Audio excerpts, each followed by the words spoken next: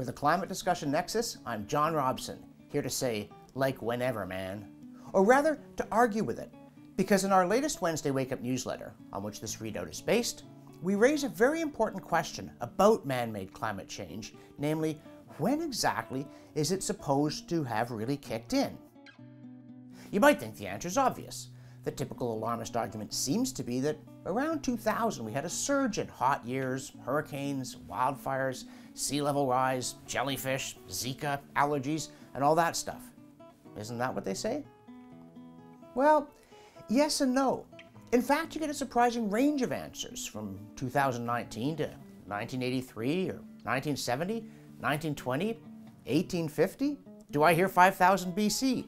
Yes, I do. But as the great philosopher of science Karl Popper wrote, quote, "Insofar as a scientific statement speaks about reality, it must be falsifiable. And insofar as it is not falsifiable, it does not speak about reality," end quote.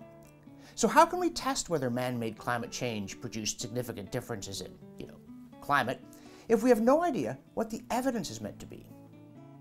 As we've pointed out, if the evidence is an increase in wildfires in the last 2 decades, it didn't even happen. Nor have hurricanes become more frequent or stronger. But remember that James Hansen's pivotal 1988 US Senate testimony said that the effects of climate change were already underway then. So presumably wildfires and hurricanes should have been getting worse since the 1980s, if in fact climate change makes them worse. And here I want to bring up one of those odd rectangular things that people used to look at before we got the new rectangular things we can't look away from. I'm talking about books, and specifically Brian Fagan's intriguing The Little Ice Age, How Climate Made History 1300 to 1850. Because in that book, he blames farmers and settlers clearing land from the mid-19th century on for releasing, quote, vast quantities of carbon dioxide into the atmosphere, triggering for the first time humanly caused global warming, end quote. Now, if true, it might explain why the glaciers started retreating well before the 20th century, something the Michael Manns and Greta Thunbergs of this world struggle with, or would struggle with if they deigned to mention it. On the other hand, Fagan's claim makes it hard to understand why we didn't see the climate apocalypse decades ago.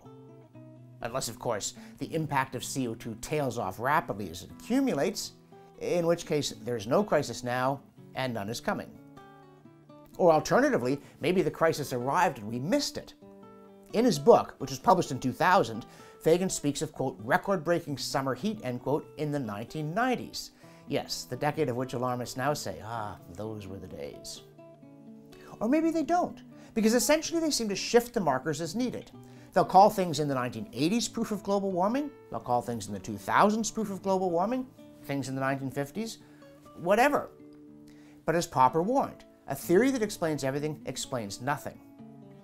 And then there's Dan Britt's 2012 video claiming that the Holocene would already have yielded to another ice age were it not for massive amounts of CO2 released by the spread of agriculture in, yes, 5000 BC. Fending off the next ice age makes you think maybe there's something to be said for global warming after all. But it still leaves the problem of saying when it was. Indeed, Fagan alone is all over the map. At one point, he says we now live in, quote, an era so warm that 65 British bird species laid their eggs an average of 8.8 days earlier in 1995 than in 1971, end quote, and, quote, brush fires consumed over 500,000 hectares of drought-plagued Mexican forest in 1998, end quote, and, quote, the sea level has risen in Fiji an average of 1.5 centimeters a year over the past 9 decades, end quote. So, did the effects hit in the 1990s, the 1970s, or 1910?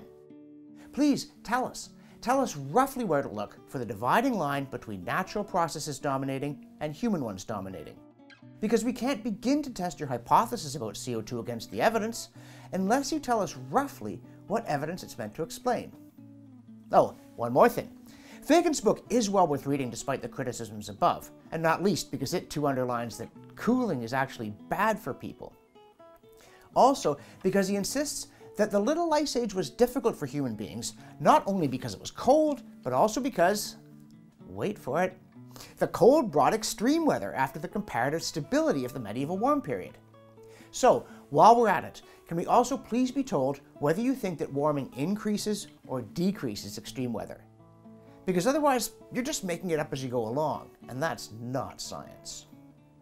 There's lots more in the newsletter, of course, including the recent panic because a piece of ice fell off Greenland that's very big compared to Manhattan, but very small compared to, say, the Greenland ice sheet.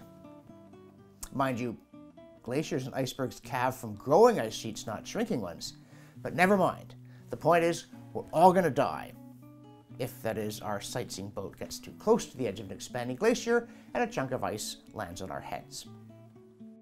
We also comment on the odd tendency of so-called climate groups to march with a hammer and sickle, call for disarmament, and generally try to live up to that old jibe about them being watermelons. You know, green on the outside, red on the inside, including a company sewing rude political messages about climate into clothing. As with Greta Thunberg herself, if reputable alarmists don't distance themselves from this kind of behavior and from these kinds of people, when they jump the shark, you do too. Of course, sometimes the alarmists just jump the shark independently, as with Gavin Schmidt recently declaring that, quote, most climate deniers are sociopaths, end quote. And a Merry Christmas to you too, sir.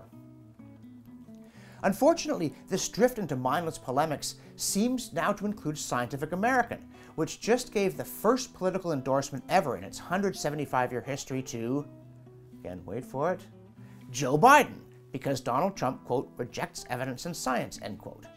And also because he rejects socialized medicine and higher pay for childcare workers, both of which now are apparently settled science, not political positions.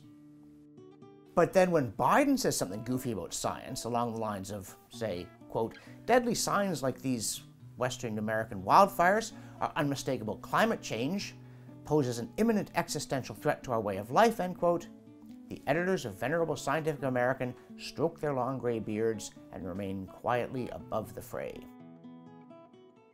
In the newsletter, we also talk about somebody who says the plan to use nuclear power to get hydrogen out of water to give us portable, zero-carbon energy is no good because hydrogen might also destroy the climate. And hey, you know, the precautionary principle.